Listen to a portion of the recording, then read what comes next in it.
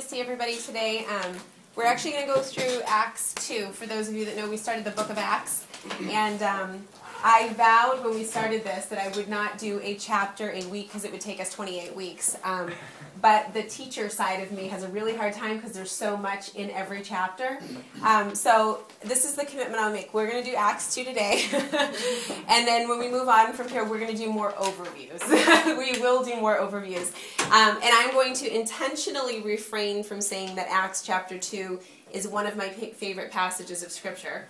Because I happen to notice that every time I preach anywhere, whatever passage I'm preaching on, I always say, this is my favorite passage of Scripture. But honestly, Acts chapter 2, I know Daryl covered the beginning of it. I think he said he made it to verse 5 last week. Do you love my husband? I was sick in bed, and he was like, I will cover for you. So I said, do you want my notes? He said, no, thank you. So he said he made it to verse 5. So he kind of covered the beginning, but really one of the reasons that I love Acts chapter 2, and this is kind of your overview before we go verse by verse, is if you think about it this way, it's a group of 120 people that respond to Jesus' words to gather together in an upper room and pray. And actually, if you really look closely at the Greek, I know there's a lot of debate over house and temple, whether they were in the house, a house or the temple. It truly, from everything I've researched, I really believe it was a house, just as the language reveals. But anyway, more than the house factor, the 120. If you look what was born out of this very, very small company of people, to me, this just fully even declares the mystery of the gospel of who Jesus is, that out of seeming insignificance, out of seeming smallness, out of even that which, and if you think about even in our modern culture, in modern day, there's a lot of things that we esteem and we hold in high regard and that we value that oftentimes really do not reveal what God values himself. You know, my son actually, I have this wonderful app on my iPad, and it's more actually like a teaching, preaching tool, and it goes through different historical things throughout Israel, but it actually does like small documentaries on the birth of Jesus, the crucifixion of Jesus. It's a wonderful tool. Well, my little 2-year-old, he actually loves it. And his favorite one is the birth of Jesus. And I can honestly say I have to listen to it like 5 times a day because he'll say, the birth of Jesus, Mommy. But the reason I'm saying this is it even speaks to me as far as Acts 2 in the birth of Jesus, that all throughout the gospel, like when they're going through the birth of Jesus, I'm going to be honest with you, as much as I've been raised in the Christian faith, I know the birth of Jesus story. Every time I'm hearing it, even through this documentary, my heart falls in love with Jesus more and more and more, because what they expound upon and even go through is how he came in the form of a baby, a weak, really weak, helpless baby. They go through the manger scene, and they actually, for those of you that don't know, basically in Bethlehem, Queen Helena actually built what's called the Church of the Nativity. There's actually a mammoth basilica there. And basically the very site that they actually feel like the manger was at, there's like this hole in the basilica with like this gold star. And there's just tourists everywhere and you know, flashes from cameras and crowds and pushing. And basically what this guy, and my son actually quotes him. He'll be playing with his toys and you'll hear him actually say, he'll say, the night that Jesus was born, I do not think he was pushed by crowds or the flashes of cameras. He'll go, and I'm like listening to him going, no, I don't think he was either. And he's like, but he was born in a manger. But when this gentleman goes through this, he actually goes to a physical manger. And as he's going through all of it, you just realize, like, I know it sounds awful, but the word, even the poor, pitiful state of amongst smelly animals. And really all throughout the gospel, this is what you actually see, is God takes what seemingly looks insignificant in the eyes of man. He takes weakness. He takes that which is obscure. And somehow out of that, he uses it to birth the kingdom of God and do something supernatural. And you find that again here in Acts 2. You find a company of 120 people. They're gathered in a house. They're not in a large stadium. They're not, they're not doing really, even in the eyes of man, they weren't even doing public ministry that looked productive and successful and all of that. They were in the low posture of prayer. And honestly, prayer is almost like a helpless posture of declaring our dependency is on you and you alone. You must come and save us. You must come and advance the gospel. Human effort, human ingenuity can never produce the kingdom of God or those results. So you find basically this declaration in Acts 2 all over again. And look what's born out of it. Honestly, the New Testament church was born out of what was seemingly insignificant and lowly and helpless in nature. It wasn't a big, I go to a lot of those meetings where the big whiteboard is on the thing, and we're going to strategize, and we're going to build it, and we're going to, how we're going to go after city transformation, their strategy was not in the place of what they could build or what they could produce. Yeah. It was, Holy Spirit, come. I mean, they were in a posture of just waiting. I mean, even, let's be honest, for all of us, if you've ever been in a waiting season, waiting for anything, it's frustrating. Everything in your flesh and in your strength wants to do something, to produce change, to produce the right results. But it's that place of being utterly dependent. And out of that, you have the book of Acts. It's the birth of the New Testament church. It's literally the birth of the greatest missionary endeavor, the preaching of the gospel. You have the outpouring of the Holy Spirit that was spoken of by the prophet Joel. So, you have long-awaited prophecy being fulfilled. You have 3,000 added to the kingdom in one day. It was the birth of a movement that touches us even to this day. A movement that we read about, that we glean from, that we even long for the kind of outpouring that we saw in the book of Acts. This was all born out of 120 people basically positioning themselves in obedience and desperation before God. This is why I love Acts 2. This is really why I love Acts 2, because it speaks of who he is, and that apart from him, we have nothing. Apart from him. So let's just I'm going to pick up where Daryl left off. For those of you, here's your overview. I always sort of do overview, but then I go verse by verse. But if you think of Acts this way, that actually through the book of Acts, you're actually studying 3 separate sermons. There's 3 sermons that were preached. The first one we're going to actually look at today, Acts 2, is the sermon that Peter preached on the day of Pentecost. There's the sermon that Paul preached and the sermon that Stephen preached. And I want to say it this way to you, is for me personally, I have a passion for us as a community to look at these 3 sermons that were preached, because I figure that whatever they were, or whatever the Holy Spirit was highlighting, whatever the Holy Spirit was addressing in these 3 sermons is probably very, very foundational and instrumental for our entire faith. And ultimately, I feel like it's directional even for us. That what they were preaching is ultimately what the church, the themes that the church should be focused upon in declaring and trumpeting. So we're going to look closely at Peter's sermon today.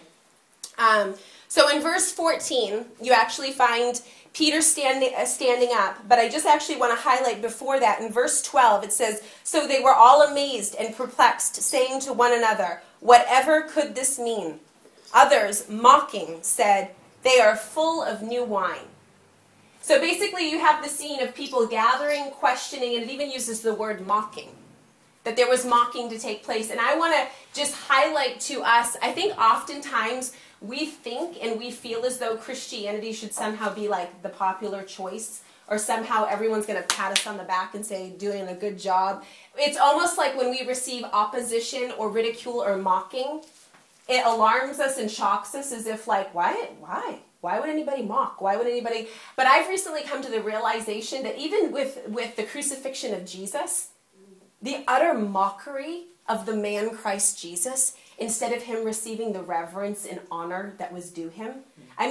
All of society and culture was mocking the lordship of Jesus Christ ultimately. And so it shouldn't really even shock us in our day and in our time when there's that same mocking of the purity of the gospel and the lordship of Jesus Christ. And in verse 14 you find it says, "But Peter, standing up with the 11, raised his voice and said to them, 'Men of Judea and all who dwell in Jerusalem, let this be known to you, and heed my words.'"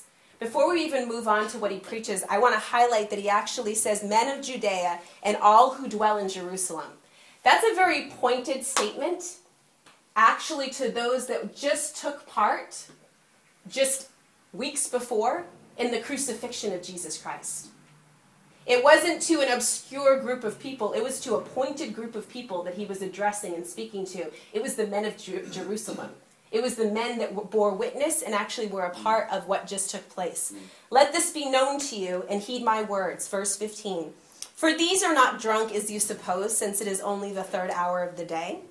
But this is what was spoken of the prophet Joel. And it shall come to pass in the last days, says God, that I will pour out my spirit on all flesh. Your sons and your daughters shall prophesy. Your young men shall see visions. Your old men shall dream dreams. And on my menservant and on my maidservant I will pour out my spirit in those days, and they shall prophesy. I will show wonders in the heaven above and signs in the earth beneath, blood and fire and vapor of smoke. The sun shall be turned into darkness and the moon into blood before the coming of the great and awesome day of the Lord. And it shall come to pass that whoever calls on the name of the Lord shall be saved. We're going to take a few minutes and look at verse 17 through 21 before we move on to the second part of Peter's sermon. But just really highlighting here, first and foremost, what I actually want to read to you what one commentator said. It says, it is observable that though Peter was filled with the Holy Ghost and spoke with tongues as the Spirit gave him utterance, yet he did not set aside the Scripture, nor think himself above Scripture. But yet his discourse and much of his speaking is quotation of the Old Testament. So here you have a man experiencing the outpouring of the Holy Spirit that's been long prophesied, and that it almost, instead of moving kind of with a new trend in a new way and kind of creating almost a new doctrine around it, you find him actually just quoting the Old Testament that gave validity and even authority to what it was that they were experiencing. And it says, much of his discourse is quotation of the Old Testament to which he appeals, and with which he proves what he has to say. Christ scholars never learn above their Bibles, and the Spirit is given not to supersede Scripture, but to enable us to understand the Scriptures. I mean, I love that, because honestly, I think that much of the debate, even within the body of Christ, could be silenced. If instead of, because honestly, there's much of the debate around doctrine and theology and things like that, some of it really comes down to cultural trends of adapting Christianity to who we are as a culture and in the Western world and all of those things. But really, for all of that to be silenced and to go back to Scripture, that is our final authority, that we don't adapt or even alter the Word of God based upon our circumstance or our culture or our reality, but that this is the final authority.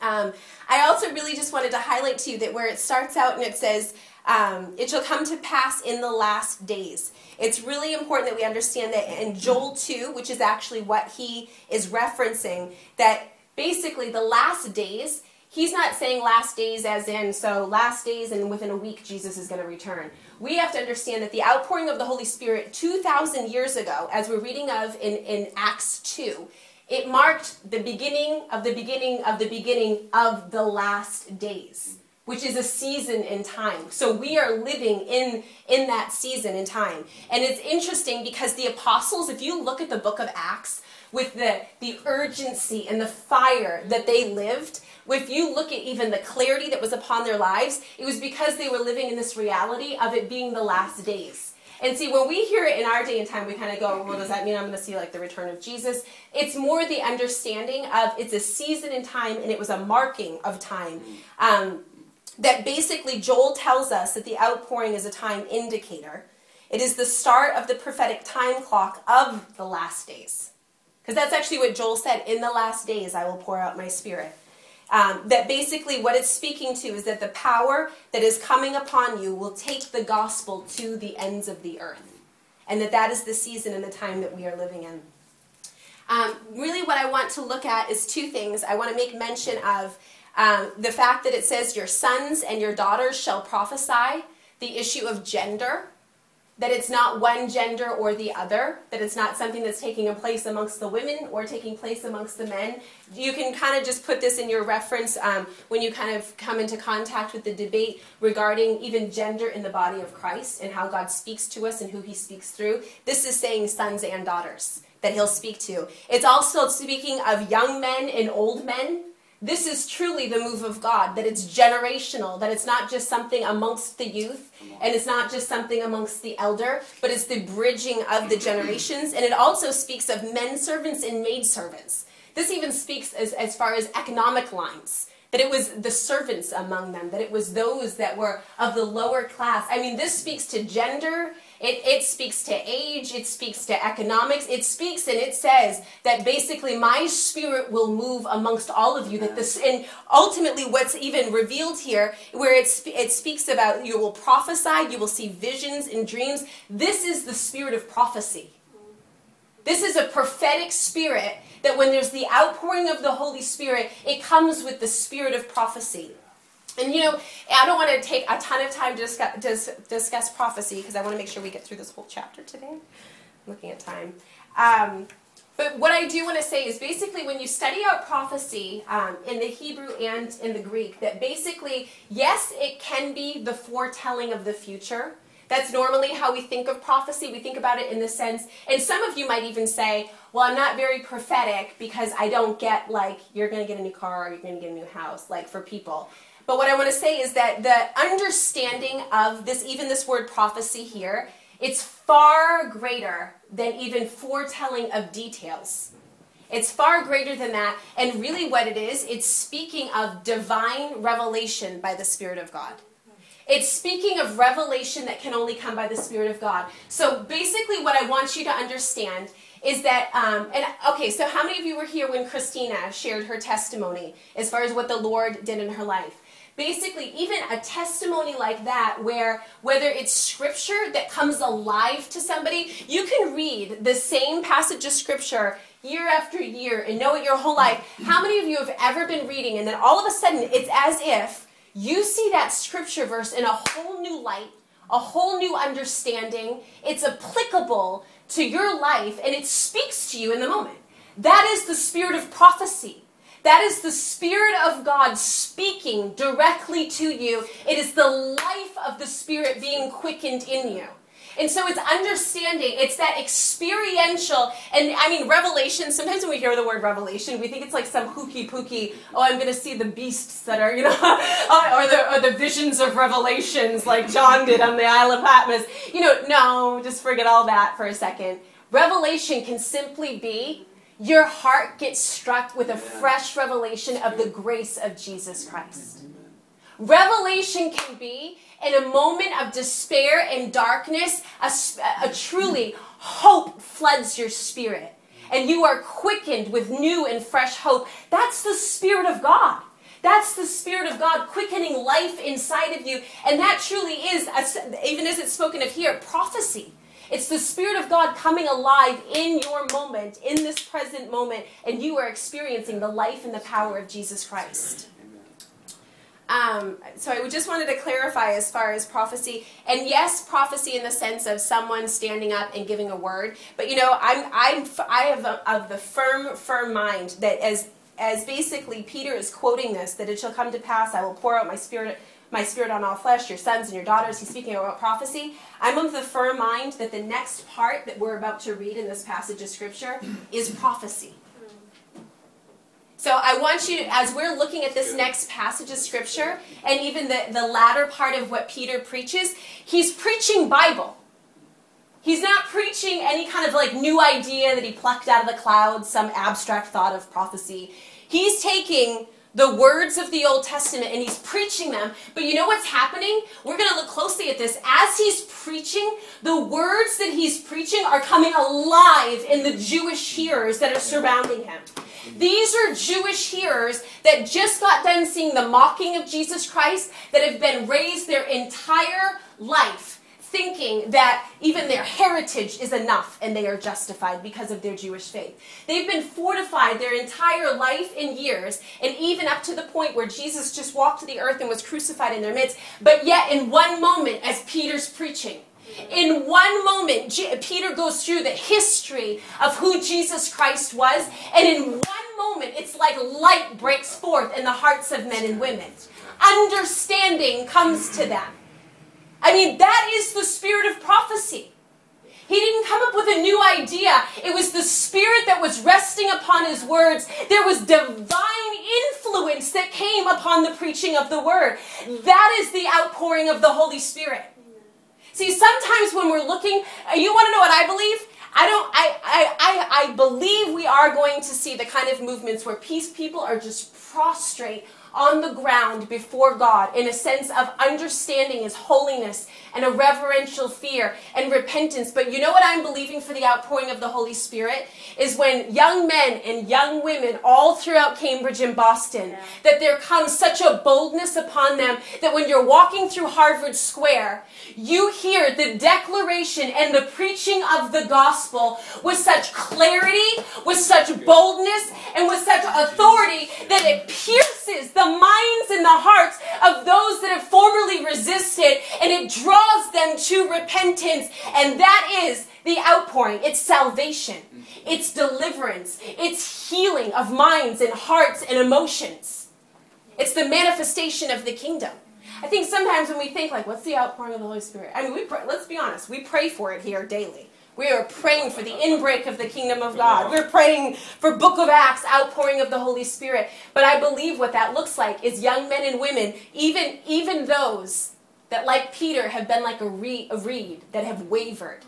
Those that have been weak in their faith. Those that have even stumbled. Those that have fallen into even sin. Them being restored and them being the ones like Peter to stand and declare truth. Now I want us to look a little more closely before we move on to this latter part. I moved ahead of myself. But just to understand that basically I know that there's commentators, and if you've ever studied this, there's a lot that would say that basically this was a one-time outpouring and it was never to happen again. But really when you study out the Greek, I believe, and from what's revealed through it, is that it's not necessarily, it's the marking of time, that it was the beginning. But also, aside from that, if you look at history, how many of you know that through the basically 1900s to like 1910, that there was multiple major outpourings of the Holy Spirit across the globe? That the moving of the Holy Spirit, in 1904, there was the Welsh revival with Evan Roberts. In 1906, the Azusa Street revival right here in California, which actually had its roots from Wales. In 1907, there was the outpouring in Korea. In 1910, there was Indonesia. And then for all of you that are from New England, you know the great awakenings of this region. The accounts of Jonathan Edwards and Whitfield and Finney, you've heard that over and over here in this place.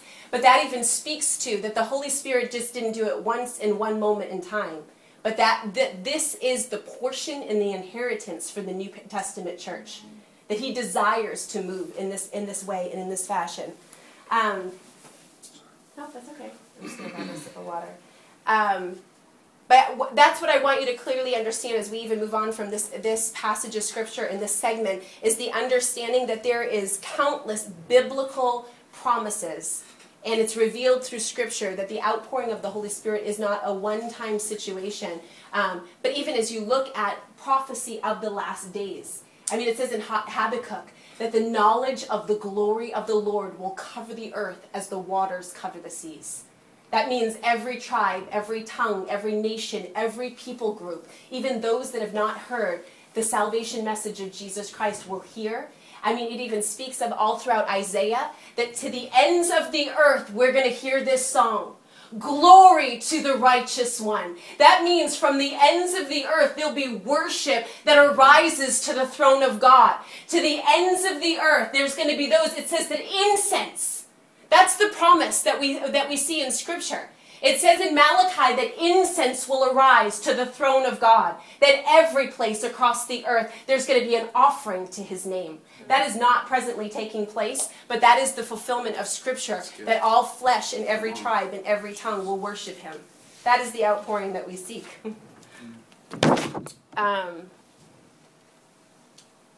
I want to actually emphasize here, as we were just talking about revival history, one of the things I really want to emphasize is two things. As I read to you earlier, as far as a commentator that had commented that basically Peter, that he stood upon the authority of the word. that it was actually the Old Testament that he was quoting. When you study revival history, I mean, there's the major moves of God that's very easy to find throughout the archives of history. But then also, if you look and you research the heretics of the faith, there's many other moves of God that are counted amongst the heretics. So they're not even commonly known or commonly, like there's not a widespread understanding of those moves. And basically the reason that is because it's not believed that they were true moves because they ended up in error. But this is what I want to almost present this to you as a possibility. That what if those that are even now like kind of in the archives as counted as heretics, what if they started out as a genuine move of the Spirit of God? But because they weren't rooted and grounded in the Word as the final authority, that's where error came in. Yeah. What if it started out as a true, sincere move of the Spirit of God, but that because, like Peter, who basically stood, and his authority was the Word of God, that he did not move away from the Old Testament writings, but that was his authority, and that's what gave, and this is even a charge to us, that as we're a generation of young people that are earnestly desiring to see the inbreak of God's kingdom in our generation, that in this season in time, that we're faithful to study the Word, to be people of the Word, so that even when we are in that season of time, the revival that is long awaited, that we have that history and that knowledge, even that undergirding and that foundation in the Word. I just want to move on here into the next. I want to make sure we wrap up on time. I'm always the late girl that keeps us here. Next, in verse 22, we'll just pick up. So that's where Peter was speaking of the outpouring. He was giving understanding to what was taking place, and he was using the Old Testament in that. And then we move on to verse 22 through 36, which basically he gives us the history of Jesus' life. He is now going to basically paint a picture and portray who Jesus is. And he says, "Men of Israel, hear these words. Jesus of Nazareth, a man attested by God to you by miracles, wonders, and signs which God did through him in your midst, and you yourselves also know. Him being delivered by the determined purpose and foreknowledge of God, you have taken by lawless hands, have crucified and have put to death." He's speaking this to them. I mean, that's shocking. I mean, could you imagine being amongst them? And right now he just presented, "Men of Israel, hear these words, Jesus of Nazareth, a man." I mean, we could spend days. I mean, even the fact that he says Jesus of Nazareth, a man, this speaks to the fact that he was fully God, yet fully man. I mean, the mystery of Jesus Christ. Anyway, we can't. But even as it says, tested by God, it talks about the miracles and the signs. Do you even know that even amongst, like in the Quran and the Muslims, they honestly, they don't dispute that there is no other miracles and signs and wonders, that there is no one that has ever walked the earth that has had the manifestation of the favor of God in such heavenly influence other than Jesus Christ. Obviously, they think of him as a prophet, not the Savior, but it's undeniable all throughout history as far as the way that God endorsed the man Christ Jesus. He being delivered by the determined purpose and foreknowledge of God, you have taken by lawless hands, have crucified and put to death, whom God raised up, having loosed the pains of death, because it was not possible that he should be held by it. For David says concerning him, "I foresaw the Lord always before my face, for he is at my right hand, that I may not be shaken. Therefore my heart rejoices, and my tongue was glad. Moreover, my flesh also will rest in hope. For you will not leave my soul in Hades, nor will you allow your Holy One to see corruption. You have made known to me the ways of life. You will make me full of joy in your presence. Men and brethren, let me speak freely to you of the patriarch David, that he is both dead and buried, and his tomb is with you to this day. Therefore, being a prophet," I can't stop. I just wanted to speak about this prophecy thing, but therefore, being a prophet, and knowing that God had sworn with an oath to him that of the fruit of his body, according to the flesh, he would raise up the Christ to sit on his throne. He, foreseeing this, spoke concerning the resurrection of the Christ, that his soul was not left in Hades, nor did his flesh see corruption. This Jesus God has raised up, of which we all are witnesses. Therefore, being exalted to the right hand of God, and having received from the Father the promise of the Holy Spirit, he poured out this which you now see and hear. I mean, he just lays it out right here. The birth, the death, the burial, the resurrection of Jesus Christ. This was the gospel message, and all throughout it, he basically quoted David, the psalmist David. He goes back to, quoting David as the authority here as far as it being even prophesied of the man Christ Jesus. For David did not ascend into the heavens, but he says himself, "The Lord said to my Lord, sit at my right hand till I make your enemies your footstool." And for those of you that know, he's quoting Psalms 110 here, which is one of our favorite passages of Scripture. Again, Psalms 110. But he says, "My Lord said to my Lord, sit at my right hand until I make your enemies your footstool." This, so that you understand this passage of Scripture, I know it's confusing for some, but where it says, the Lord, it's the Lord Father God, said to my Lord, who is Jesus Christ, his Son. The Lord said to my Lord, sit at my right hand until I make your enemies my footstool. Therefore, let all of the house of Israel know assuredly that God has made this Jesus, whom you Christ crucified, both Lord and Christ. Speaking, again, like I said, this passage of Scripture starts out with him saying to them, men of Judea and men of Jerusalem. And now he's actually charging them with the death of Jesus. I mean, he's saying this is how he wraps up his message. I mean, this is kind of his closing statement right here. 36, therefore, let all of the house of Israel know assuredly that God has made this Jesus, whom you crucified, both Lord and Christ. I mean, talk about a seeker-friendly message, huh? I mean, it just blows my mind when you look at basically how Peter preaches the gospel here. He lays out truth. I mean, this is really the place that we have to come to as believers, that our allegiance is to Jesus Christ. Our allegiance is to undefiled truth, uncompromised truth. He's not denying the man Christ Jesus going, well, to make you all feel better, there's many ways to the Father, and he's just one, and we all get there. I mean, the way that we sugarcoat Christianity to make everybody feel good. Honestly, I personally have this conviction that the reason that the Western church sees so, and I'm sorry to use the word little results, but meaning as far as we're definitely not seeing Book of Acts. I mean, I love it. I was sitting in a pastor's meeting one day, and all the pastors were going around kind of talking about like the move of God in their church, which, and hear me. I believe God is moving in individual churches. I believe that he is. I know that there's good testimonies. But I also firmly believe that we have to be a people that aren't necessarily content with individual blessing or experiencing God in our personal time and us feeling like the Holy Ghost goosebumps and making sure that me and my four are okay.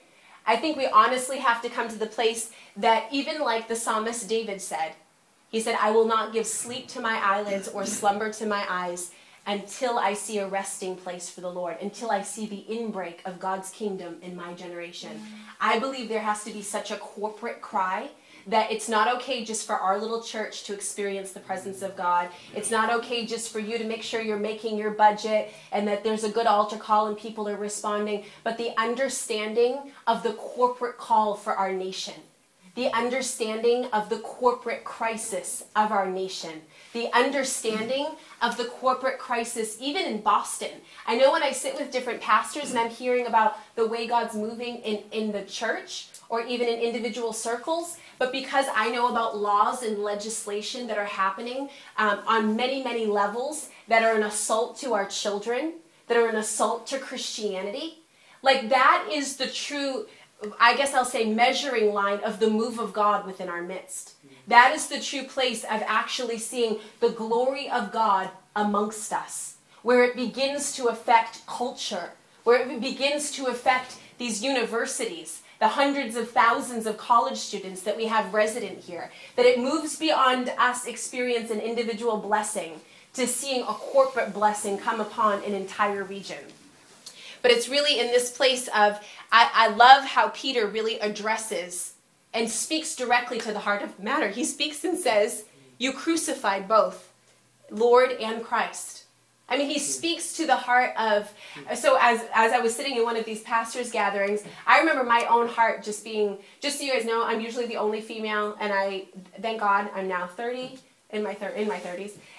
But when I was, 22, 21, and everyone's in their 60s, and they're all men, and they're old enough to be my grandfather, you do have a fine line of like standing and disagreeing with them. You want to be respectful and honorable and all of those things. But I can remember one day my heart just like completely dying inside of me and just thinking, are we really content with the small measure that we're seeing? Are we really, I just remember thinking, oh boy, now I have to speak up again. It's going to be... And I loved it because one particular pastor actually spoke up, and he said it in a way I never could have. Like, I could not have the license because of my gender and my age. But he looked right at it, and he goes, brothers, I certainly ain't experiencing the book of Acts in my church. And it was almost as if, like, that level of honesty and truth presented to those other pastors of, like, is your shadow healing anybody? No, really. Like, Jesus said, greater works you shall do. I mean, it's the promise of the kingdom is truly what we should be going after. And it's kind of that place of being content with such lesser portions and lesser measures. So here's Peter. He presents the gospel. And basically, like I said to you, he's quoting Old Testament. He's quoting the psalmist David, and I just read to you in entirety what he said. He presented Jesus Christ, born of Nazareth. He presented Jesus Christ, who did the signs, who did the wonders, who was just in their midst. Jesus Christ, whom they crucified, that he was raised from the dead. And now, actually, I just want us to look at, this is the response. This was his message. This is the first message that was preached after the outpouring of the Holy Spirit. Verse 37 says, now, when they heard this, they were cut to the heart and said to Peter and the rest of the apostles, men and brethren, what shall we do? That's profound. I mean, it's just scripture. But what shall we do? Then Peter said to them, repent.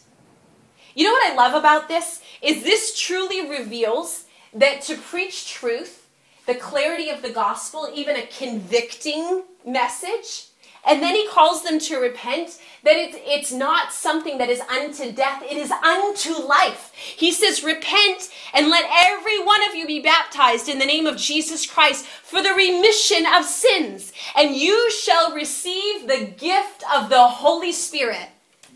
Basically, what he's offering is a gift. What he's offering is a precious gift. And see, this is the place that as the New Testament church in America, that we have to realize that the presentation of Jesus Christ for who he is, without trying to dress him up in cultural apparel in the way that is appealing to the mind and the heart of man, without trying to do anything to present him differently, but who he is, the God of the Bible, that he and of himself, that he is a gift and he is the most priceless, precious gift that can be offered.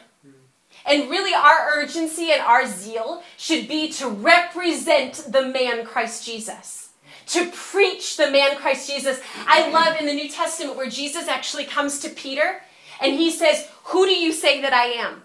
And Peter's response is, he has that revelation of Jesus Christ. He says, you are the Christ, Son of the living God. And Jesus' response is that no flesh and blood has revealed this to you, Peter. He goes on to say that basically that this is the revelation of Jesus Christ. And upon this rock, the rock of Jesus Christ, that the gates of hell shall not prevail. That this is what the church is built upon. And the gates of hell shall not prevail. That's pretty simple. I mean, we kind of do get into, and I know I get into meeting with like next generation leaders and then meeting with like the fathers and the mothers in the faith, and there's kind of like, what's the message for the hour? What's the church supposed to be representing? Like it's all these mysteries of how we grow the kingdom, what's the face of the church and culture, all of those things. But how about Jesus says to him, he says, upon this rock I will build my church, and the gates of hell shall not prevail. It's the rock of the revelation of Jesus Christ. How many of us in our day-to-day grind in living, even the way that we relate to others, the way that we are going about building business, building ministry, all of the affairs of our life, if we live within that understanding that everything that we do and every decision that we make, you are Christ, Son of the living God. If we had a greater revelation of who Jesus Christ is, how it would change everything. It changes our emotional makeup. Even where it said earlier in this passage, rest in hope. There's a place of rest that comes to our lives. There's even a place of hope that we are impregnated with the revelation of Jesus Christ. A hope that no circumstance can alter or change. There is a rest that comes to our soul with the revelation of Jesus Christ, that no amount of adversity, no amount of hardship, no economic collapse, nothing in culture or society can shake that rest and hope that we find in Jesus Christ. Then Peter said to them, repent, and let every one of you be baptized in the name of Jesus Christ for the remission of sins, and you shall receive the gift of the Holy Spirit. For the promise is to you and to your children, and all who are far off, as many as the Lord our God will call. And with many other words he testified and exhorted them, saying, be saved from this perverse generation. Then those who gladly received his words were baptized, and that day about 3,000 souls were added to the kingdom. And they continued. Basically we need to wrap it up here, but what we're going to do to wrap it up is we're actually going to look at, after this 3,000 were added, basically the first, the birthing of the New Testament church here. We're going to look right now basically at how they carried about and basically what they did and how they lived their lives and truly basically how church is defined. It says in verse 42, and they continued steadfastly in the apostles' doctrine. The apostles' doctrine is basically studying the life and the teachings of Jesus Christ. You have it right there. Each one of us can be steadfast in the apostles' doctrine if we'll study the life and the teachings of Jesus Christ. Continued steadfastly in the apostles' doctrine, in the fellowship, and in the breaking of bread, and in prayers. Then fear came upon every soul, and many wonders and signs were done through the apostles. Now all who believed were together and had all things in common, and sold their possessions and goods, and divided them among all as everyone had need. I just want to make sure I make a note here that in verse 45 where it talks about the selling of possessions, I feel like whenever I teach the book of Acts, it's almost like people in the room are kind of like, oh boy, here we go. We're going to like start a little cult over here. We're all going to sell everything and live in community. I want to really just emphasize that this was not necessarily required. This spoke of their extravagant zeal. It spoke not necessarily of even something that God required or asked of them. It was their desire to rid themselves of selfishness, to live for one another. So, do we make this part of our everybody go sell everything and we're going to give all of our... I love it. But if anybody feels so called. So continuing daily, I love this word, daily. So continuing daily with one accord in the temple and breaking bread from house to house, they ate their food with gladness and simplicity of heart, praising God and having favor with all the people. And the Lord added to the church daily those who were being saved. So, we really need to wrap it up for time's sake, but this in and of itself, there's so much to look at as far as the rhythm of their life together. The place that they were praying together, they were breaking bread together, they were in the fellowship of the Holy Spirit in one accord together, and daily souls were added. really, I don't want to add anything to the scripture, and I don't want to take anything away. But what I can say is in Acts 2, what we find here, the preaching of Peter's first sermon that he taught, and the results that came, I think oftentimes in our Western culture that we're looking for results, that we either want to come immediately or we're even looking for the promises of God without coming the way that God has prescribed and the way that God has called us. We're looking for the outcome without actually coming the process and going the way that Scripture calls us to. And if there's anything that we as a community do but to give ourselves zealously to saying, God, we want to embody that which you desire in your New Testament church. We want to be the embodiment. I want us to go ahead and stand to our feet.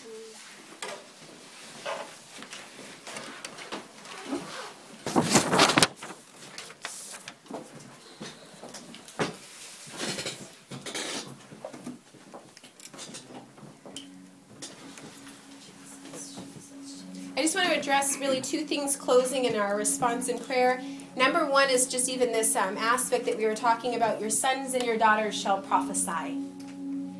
I want us, as we're closing out today, this is point number one. There's two things that we're going to pray into. But number one, I want each and every one of you, you can close your eyes, and I'm going to actually pray for you.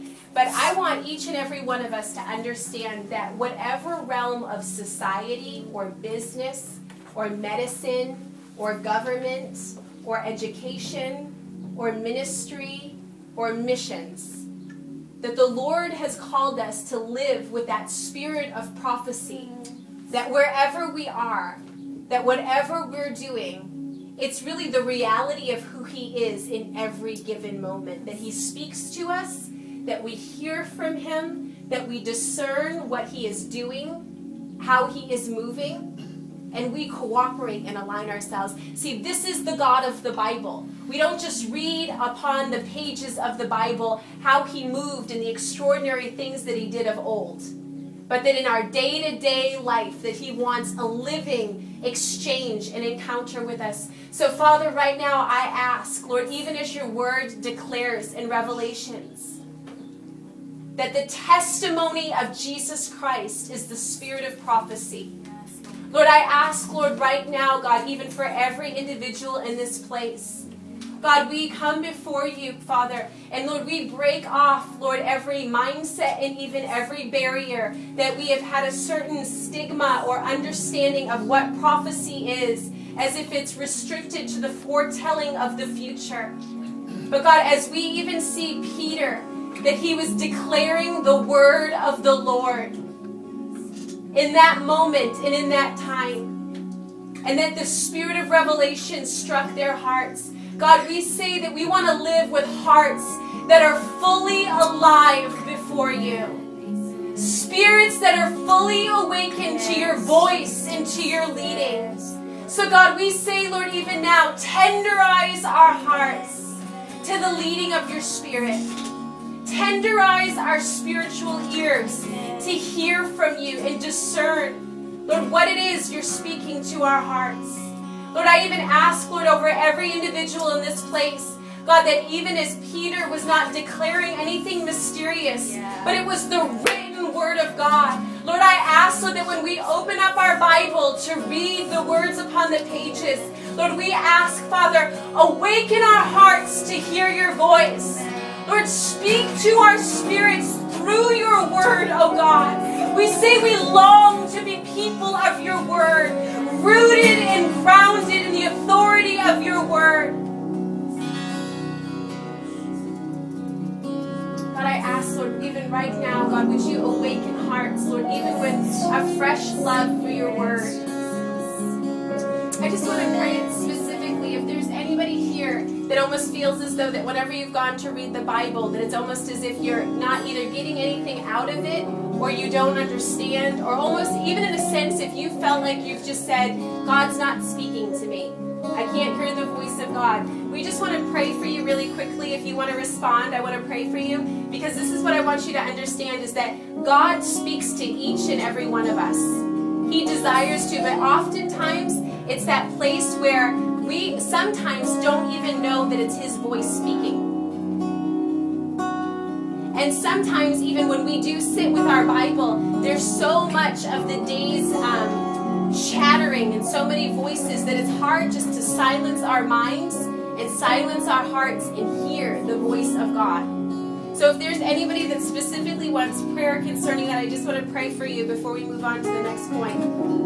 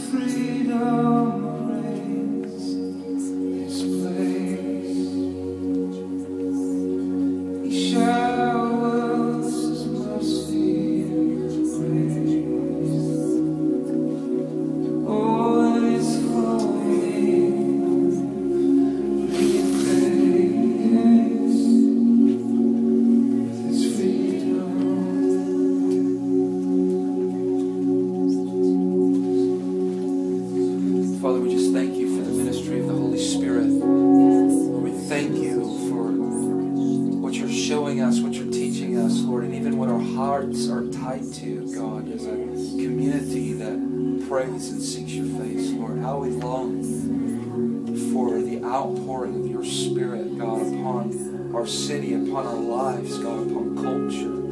Oh, Father, this is what our hearts so long for.